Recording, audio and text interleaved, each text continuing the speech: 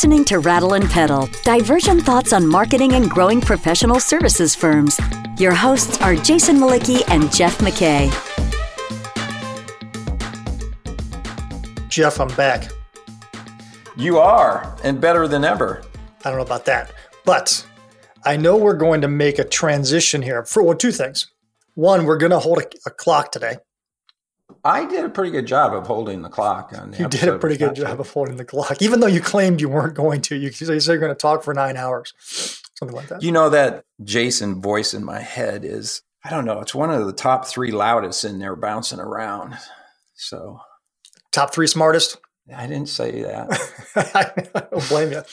All right. So we're going to make a little bit of a pivot. So as you know, we're in the midst of a series with practice leaders, and simultaneously, I am leading up to the annual conference that I do on thought leadership, profiting from thought leadership. And so we're going to do a little pivot from conscious leadership to conscious campaigns.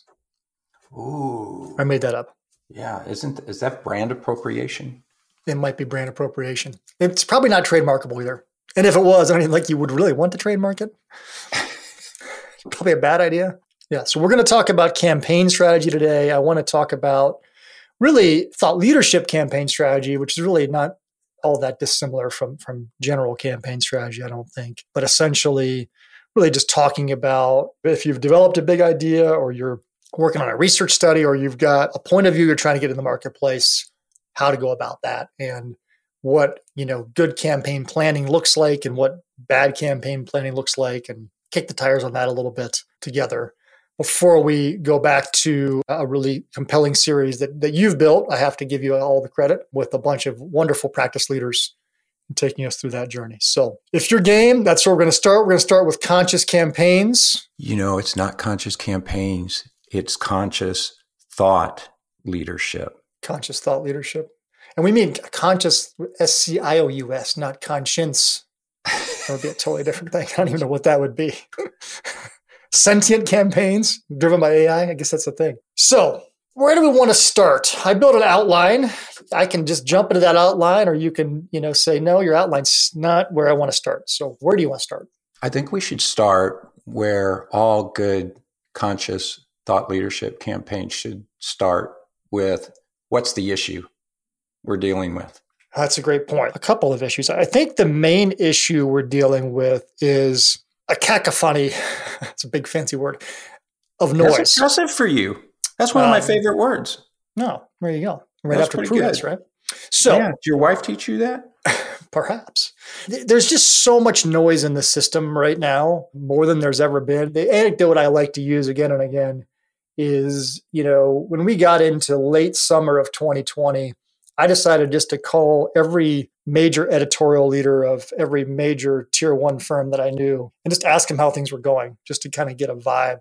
And I get the same answer from every single person. And I talked to a bunch of them, and they all said the same thing. They're like, Jason, we published more in the last 3 months than we did in the last 3 years. And it was just this recurring theme again and again. And sometimes they would be saying things like, we're not super proud of everything we published, but we did publish a lot. And I don't think that that's really let up. I think it's been sort of like they've put the pedal to the metal, and then they pulled it off a little bit, but they just kind of kept cruising at an accelerated pace. So there's just a lot of noise in the system for clients right now. And so I think that's answer your question. Why does this matter? It matters because if you're going to cut through the noise with a point of view, you're going to have a really well-conceived, well-executed campaign strategy to do it right now more than ever, especially if you're a smaller firm trying to punch above your weight, or you're a smaller firm and let's face it, you have less resources and less brand recognition around you as you maybe a larger firm does that has a huge halo around it. And those, as you say that, those larger firms could be the victim of their own production as well. Yeah. For the opposite reason, right? Yeah. They think they're breaking more volume, helps them break through the noise in the market, but their own message gets lost because they overproduce perhaps competing thought leadership in their own right. Yeah, you actually led right into what I made a list of reasons campaigns fail. Why do campaigns fail? And one of them I said was firms try to do everything. They do. They try to publish on everything. They try to publish in every format. They try to be in every place. They try to promote in every channel. As a result, they water everything down and they don't really do anything great. They just kind of do everything kind of well, or maybe not even kind of well. Maybe they only do it average. So that's one reason I see firms struggle to cut through the noise is, they're doing too much. Other reasons I think they fail, as the other end of that is they try to do one thing and one thing only. I was talking with a small firm that has some really amazing thought leadership for the pharma sector. I mean, really good, high quality stuff, very small firm, handful of people. And he was having a hard time teeing up new sales conversations and, new meetings for new business. And when I really peeled back the layers of the onion, I found out he had an external partner. I call him an agency. I don't really know exactly what to call this outfit. But essentially, all they were doing was sending out email. That was it. That was like the whole strategy was a single tactic. And I was like, well, I can see why that's not working because it's getting harder and harder to cut through the noise in the inbox, right? So you have to sort of surround people more than that. And you just can't, you're not going to get it done if you've only got really one avenue to the customer. And that's all they were really serving up was one avenue to the customer. And that particular avenue is a difficult one. It's more difficult than it was 5 years ago, 10 years ago to get someone's attention in the inbox. So it's a tough place to be. Not to mention, it's a limited audience. It's finite, right? People that read email? Well, you have your list of, 1,000 or 2,000 or whatever it is. Yeah. It's you need to be adding to that because of the attrition that exists in that. So yeah, and it's hard to add to that these days because people don't really want more newsletters. They don't want more stuff in their inbox. Yeah, their stuff better be awesome for them to say, "Yeah, I want that." Yeah, that's why I subscribe to the Rattleback blog and newsletter because it's awesome. Thank you. Those are very kind words. And the podcast right there. Let's call it a day. Once a year you give me a compliment, so I have to really savor it. All right. Other reasons campaigns fail. Do you want to throw some out? I've got 4 or 5 of them, but what else do you see? I can think of a couple. One, and this is something I'm sure you'll agree with. The campaigns think too much in terms of solution before establishing issues and costs. Mm-hmm. As you say, consultants fall in love with their solutions. And they're not meeting people. And this kind of gets to your point about the singularity of approach. They're not meeting people where they are in the buyer's journey, right? Most thought leadership campaigns are front end, demand gen, awareness building around, a potential issue, which is good. It's just not enough. Talk to me more about that. Well, and we talked about this with Maria Bolden, about coming into that kill box, that sales kill box. And I believe that thought leadership needs to be repurposed as part of the campaign to enable sales to have a unique conversation, not just in terms of the issue itself, but the way we talked about this with Joe Rice from C-Exponent as well, about how you move buyers through a complex sale and build consensus around an issue and a solution. I think campaigns need to take that into effect. And my sense is marketers leave that up to the sales expertise of their consultants or sales force instead of fully equipping them with what they need to effectively sell. Yeah, they don't enable or engage whoever sells enough, I don't believe frequently. The thought is, to your point, we're going to develop this thought leadership, this content, and then we're going to teach the salespeople how to use it. And I don't think salespeople need to be taught how to use it. Salespeople need to be engaged in the conversation around it to understand how they can apply it and apply their own professionalism and experience on what to do with it. But they just need to get brought into the conversation earlier in a healthier way so they can understand the value of what's been studied or what's been found or the point of view that's being put to test. I have 2 more. And okay. You know why I have... Because you want a round odd number? No, because I've failed at this so often that I know of which I speak. Yeah. I think another reason that campaigns fail is firms underinvest in them. They don't spend enough money to promote them, but even more so, they don't spend enough time on them. Yeah.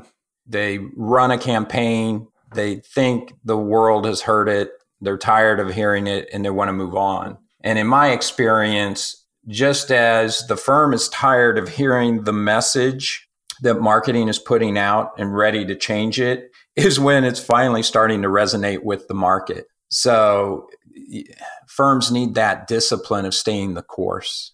Yeah, I really like that time component. Yeah, I come back to eat more chicken, right? Mm-hmm. How long has Chick-fil-A been running Eat More Chicken? It's just like fundamentals of advertising. This isn't really all that different. You're trying to cut through the noise and get memorability around an issue you want to own and your point of view on that issue. And if you are changing that message every 6 months, it's never gonna stick. That's a great segue into my third one. And okay.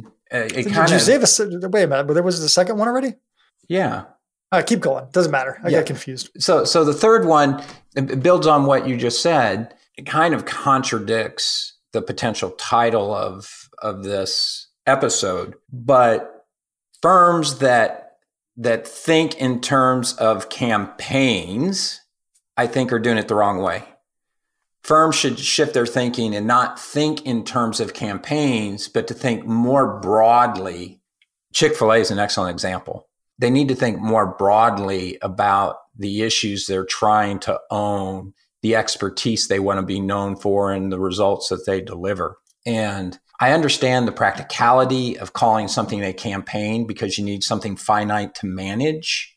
But that type of thinking, I think, is small thinking compared to the broader firm positioning that this thought leadership should be reinforcing in a more holistic way. It's nuanced, but I think the best firms get that these campaigns aren't just bricks in a wall. They are cornerstones, if you will, in the building. And that's a big difference.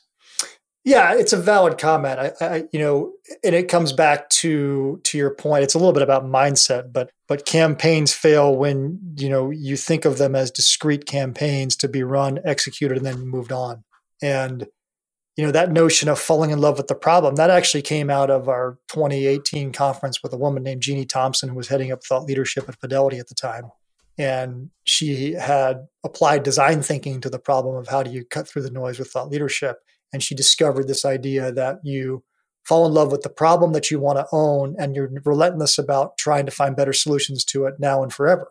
And I think that's the essence of what you're saying, is that the campaign is a construct towards that end, but it's just it's a building block towards that end. And the recognition that you're sort of on a ceaseless journey to find a better way is what it's really about. And so you own the issue, and the campaign is a function of your latest view on how to solve that issue. And you're going to iterate that over time through other campaigns, other research, other points of view as the world changes and you evolve, right? So I like the way you talked about that, Jason, and then we can pivot. It's worth spending the time that we've spent on this, because defining the issue that you're solving is critical to coming up with the right solution to produce the outcome that you want. I've been in so many firms and have worked with so many firms that are solving the wrong problem. They want to get to real business impact, but they're thinking about it in the wrong way. So maybe we beat this up a little too much, but we beat it up for a good reason.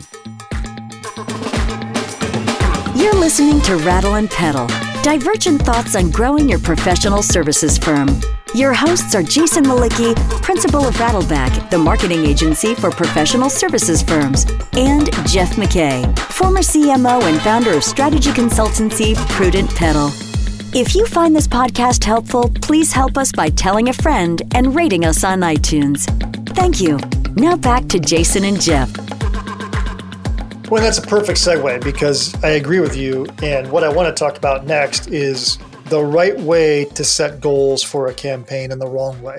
And this hit me in the face a lot in prepping for a session I'm running here at the conference this year around campaign strategy. And what jumped out to me was how many marketers and editorial leaders, I think, just think about planning incorrectly because they look at their goals sort of, I'll just say, upside down. And the way I describe this is they start with tactics and hope for outcomes, right? So they'll say, we're going to do all this stuff and we hope that we'll get some vague thing. That vague thing is usually, well, we're going to build more brand awareness, or we're going to get more followers, or get more leads, or generate downloads. It's like this conceptual thing, but they don't put a number on that because even if they did put a number on it, it's grounded in the wrong place. It's grounded in, well, the tactic we're going to use is this. Now, how many downloads do you think we can get from that? Well, I don't know, 100? They just throw a number on the wall, right? So that's not a good way of setting a goal, right? But that's how goals happen all the time. So I have a whole sequence around that, but just this idea that I think that when marketers frequently think about campaign planning, they're starting from their mindset in marketing of the things that they can do to drive demand and interest on something, and that's the wrong way to look at it. Agree, disagree, kick the tires, tell me I'm wrong. Wholeheartedly agree. Yeah. I am without speech. I can say no more on that. That's a rare moment to take it in. Silence. Okay, listeners, I'll be right back in 5 seconds. Just kidding. All right. So I think the other layer of that, of where campaign planning falls down, or in goal setting anyway, is they're just not specific enough. So there's not, and this sometimes falls on practice leaders and firm leaders as well, because you know this, you've never done this, I'm sure, but as a marketer, I've bumped into this again and again with firms where I'll say to them, well, okay, well, how many more leads do you need? And they'll say, I just need more. I'm like, well, that's not an answer. Like, I can give you more. Let's go spend $5 million and you'll get plenty more. Will that be enough? I don't know. So they have to be more specific. And so the thing that I always challenge people is say, well, let's be specific about what we really need. What do we really want for this business? And what do we need to get what we want for this business? And so that's what good goals look like. So good goals start at the other end, I think. They start with desired outcomes. So you start with the outcomes you're trying to deliver on a specific time horizon, and then you work back into the tactics and the investments that it's going to take to get there. It's kind of like you and I have talked about with budgeting. It's no different. You build a budget by looking at the desired outcomes and then threading that back to what that's going to create for the business. And the budget is a derivative of that. And then the budget, to some extent, is a gauge in risk. It's, how much risk are we willing to accept on our likelihood of getting to that outcome? A lower budget means a higher level of risk of us not getting there. A bigger budget usually implies a lower level of risk on getting there, right? So it's sort of a conceptual idea. But anyway, that's what I think good goals look like. They start with desired outcomes. You start with, what is the business objective we're trying to meet here? What is the revenue target? And what is that? And then you break that down a little bit at a time. How many clients is that? How many client engagements is that? And you back your way into the tactics you need to do to get there. This seems like marketing 101, but you'd be surprised the number of firms that don't think like this. I believe they don't think like this because they overweight building brand awareness. And this is kind of the point I was trying to make with firms need to think along the entire buyer's journey. I ran into this so often as a consultant that I created a little tool. I'll put a link in the show notes for this to what I call pipeline contribution tool, which is really just, sales funnel analysis, looking at how many leads does it take to hit that number. And I purposely broke it down across, every stage of the buying cycle, because sales and marketing need to be optimizing each one of those conversion points. And when you have a tool like that and you're managing to that, particularly if sales and marketing have some kind of service level agreement where they're collaborating on the number of marketing qualified leads or sales accepted leads, what have you. And if you're not doing that, you should be doing that and working together to optimize those conversion rates. And when you have great thought leadership, I think repurposing it along that continuum is kind of the holy grail for it. Yeah. I mean, it's very well said. I agree with you. It is marketing 101. And the question is also like, why does it happen this way then again and again and again? Maybe it's inertia. Part of it is inertia. Part of it is historical. Part of it, and it may be a large part of it, is measurability. Attribution is hard, right? Yeah. First touch, last touch, given the complexity of the buying cycle, how do you know how this impacted? It's hard to get a quantifiable metric associated with it, but you have to jump in, you have to start, right? It's funny. As you know, I'm a bit of a cynic around attribution. I think it's kind of a ridiculous concept, because how do you divorce two tactics, right? So how do you say, well, super simplistic model, we're going to run a campaign, we're going to use email and Google Ads, and that's it. And so, okay, well, will email by itself work well? I just told you it won't. Will Google Ads by itself work well? Probably not. Will they both work better together? Of course. Anyway, I was talking with a firm that is one of Google's 10 elite resellers, so like a top ads partner, right? That drives all performance-based advertising for big direct-to-consumer brands. And he basically just told me, he's like, the reality is all these big direct-to-consumer brands are addicted to performance-based advertising, and they need to stop and spend a little more money on like brand advertising. He's like, because they think that they've got this all figured out and they've got everything measured. He's like, they're wrong. He's like, you cannot measure this as well as they think they can. And they're undervaluing the halo effect of good brand advertising. This is direct to consumer stuff, but it's sort of the same thing here, to your point, is that, they over obsess about attribution, when I always just come back to, it's like, what are you directionally trying to do? You're trying to get some more people to buy some more stuff. It's that simple. And that whatever you want to wrap around that to help that happen is what marketing is about. And don't worry too much about whether it was the email that delivered that or if it was the client service guy. It doesn't really matter. You have a bunch of directional things you're doing. You're pushing in a direction, and then that direction is desired to get you to a desired future state, which is the goal. So I think it was important to step into the morass of attribution, because it is, as a former CMO, it is the reality that we operate in, right? And I'm not saying you shouldn't care about it. I just think you shouldn't obsess about it. But I agree with you. And I think you should absolutely kind of pursue attribution all day, but I don't think you should be too worried about it, I guess. One last thing I want to say before we run out of time on good goals. So good goal setting for campaigns. Lately, I've come to this idea of you've got to have multiple time horizons.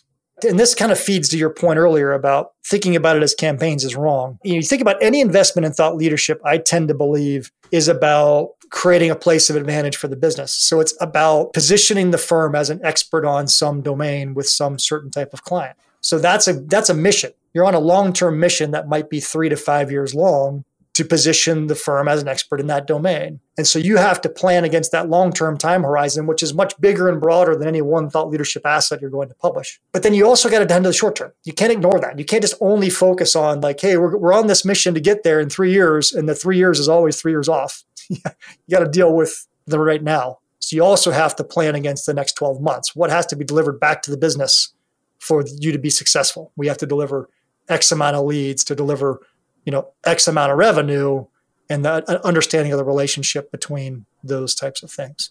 So my advice has become increasingly is, and I've learned this from you. I used to just be a long-term only guy, only focus on next year's revenue. That's marketing's job. But I've come to realize you've got to tend to both. You've got to deal with tomorrow's revenue and today's revenue, and you have to make a smart and purposeful allocation against the two, the same way you would an investment portfolio, which is something we talked about in the thought leadership strategy session. Yeah, I like that. I like that thinking. As you were talking about that, it's a challenge in firms to think that long term because of the BS of PS, right? You have these competing performance measures. I have to hit my number for this year. And I have to hit my utilization number. I have to hit my sales number. I don't want to think about all that other stuff. I need some sales now. And the best firms manage that dynamic of BS and PS better than the ones who don't. Because if you don't have that, you can't build out that longer term positioning that the campaigns are a part of and reinforcing. Mm-hmm. And when we did our how to build an intellectual capital strategy and talked a little bit about, owning issues and what are those issues, if firms haven't done that work and put that stake in the ground, which to me is absolutely critical to effective growth strategy, you're just not going to be effective because nature abhors a vacuum. And the BS of PS will fill that vacuum with off messages, campaigns, or the noise that you started at the beginning. Yeah. Just this volume of just stuff for the sake of stuff that's really not building anything, just adding to the noise. It's the frantic. We got to do something. We're not doing anything this quarter. We got to do something. Yeah. Yes. And I think the best firms have operating discipline. Mm-hmm. We're trying to move the firm to this point. And all firms are moving to a new point. I mean, we've talked about this in discussion of the performance envelope. The campaigns are designed to help manage that transition as the performance envelope expands. If you don't know that you have a performance envelope and you don't know that you're skating to where the puck will be, not where it is, and you haven't laid out the issues you want to own, you can run all kinds of campaigns. They're not going to be effective. So your point, you have to think long-term and act short-term to get there. It's so simple and powerful, but most firms don't do it. Yeah, it's like that think globally, act locally message that, was a big part of marketing for a very long time. Mm-hmm. I like the way you framed it. Think long-term and act short-term. I think the interesting thing is, and we're close to wrap here, one of my clients, as you know, a really, really interesting group of strategy consultants will say 3 years isn't even long enough. That's the problem. You need to think 7 years out. And, one of the things you talk about is this notion of legacy firms. And a legacy firm thinks over generations and long periods. And we had Gunnar Branson on, and he talked about real estate investors and real estate companies that think in, 10, 20, 30-year cycles.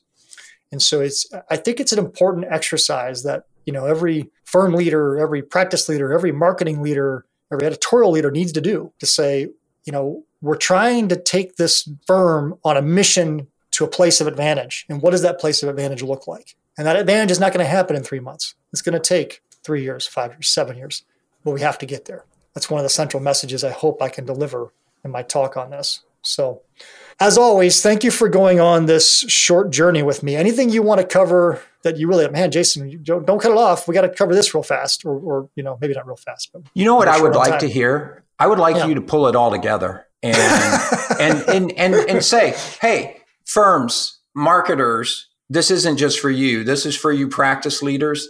This is for you managing partners. If you want the investment you're making in your firm's reputation and growth to be effective, you need to do what? Sum it up. I'll do my best. 1, you better have a really clear idea of the ideal client you want to do business with. 2, you better absolutely know the central issues you want to own. 3, you better have a compelling point of view on those issues. And if you don't, you darn well better do some research to get one. And then 4, you better have a vision for what you want to accomplish, both for your client and for yourself.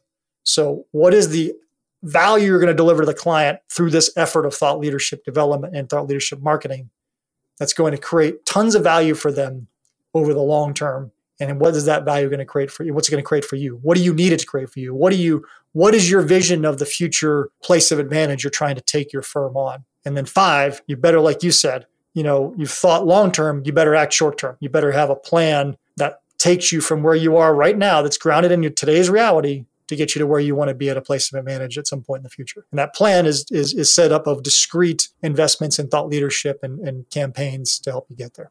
Did I miss anything? Well done. Prudently put. 5 thoughts to live by. There you go. Man, thanks for putting me on the spot. That was hard, coming up with coherence that quickly. No hill for a climber, buddy.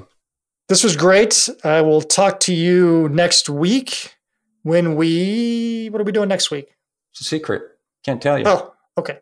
I'd like to know. It'd be good to know. I'm on the train. We're going to have an incredible guest on. That's all I'll say. Okay. All right, man. Well, thanks. Have a great week, and we'll talk to you next Tuesday. See you, buddy. Thank you for listening to Rattle and Pedal, divergent thoughts on marketing and growing professional services firms. Find content related to this episode at rattleandpedal.com. Rattle and Pedal is also available on iTunes and Stitcher.